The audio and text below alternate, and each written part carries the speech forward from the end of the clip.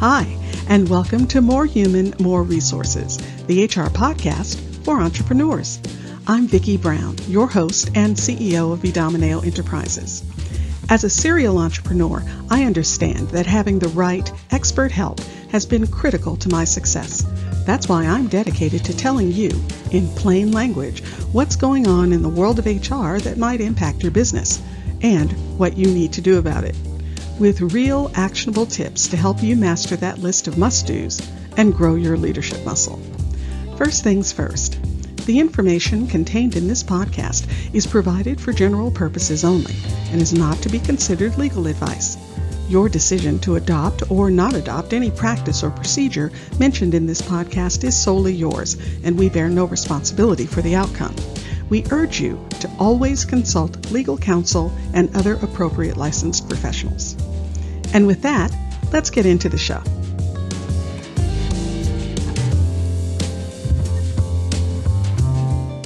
You're listening to Season 2, Episode 31.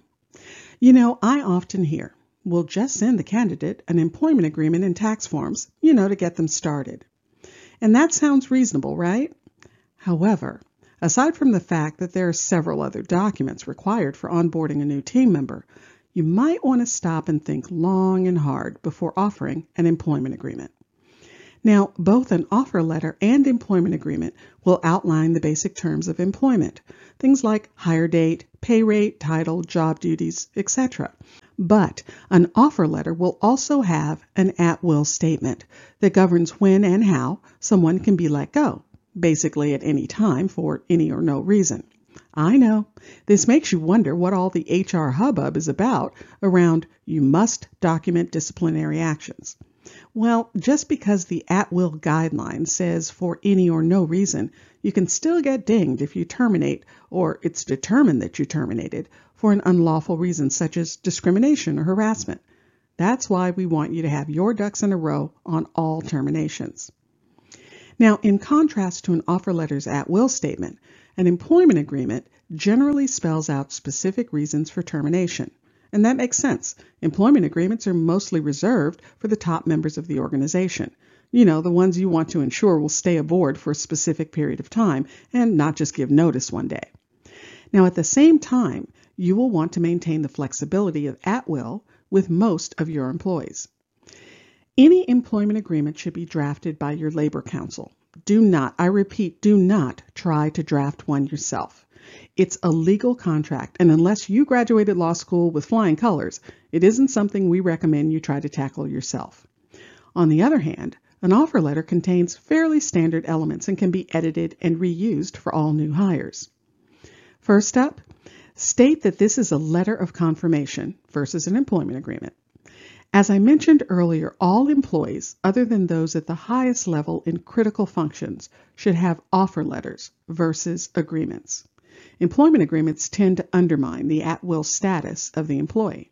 Next is the start date, and be sure to include an expiration to the offer. Usually it's the end of business on the first day of employment. Also mention that the offer is contingent on references and background checking. List the proposed title and briefly outline the position's responsibilities. Remember to mention that the company's ability to change duties and responsibilities at any time. Next is the start date, and be sure to include an expiration to the offer. Usually it's the end of business on the first day of employment. Also, mention that the offer is contingent on references and a background check. List the proposed title and briefly outline the position's responsibilities. And remember to mention that the company has the ability to change duties and responsibilities at any time. Now, when you list compensation, state either the hourly for non-exempt employees or the annualized for exempt employees rate. Make sure you use the word annualized, because annual rate has been challenged to mean you must pay the full year's pay for departing employees.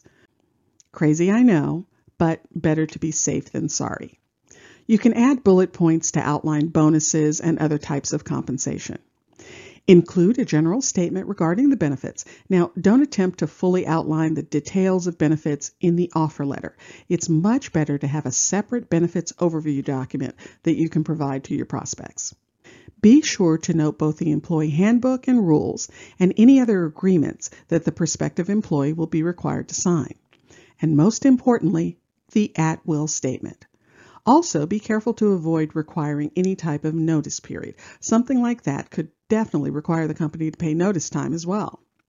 Then close with the confirmation and countersignature. And lastly, try to avoid closing statements that could point to continued employment. Things like, welcome to the family, or I know you will be successful, etc.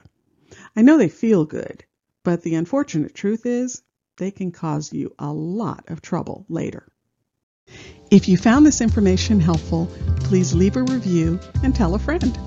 Thanks for spending the time. Until next week, same time, same place.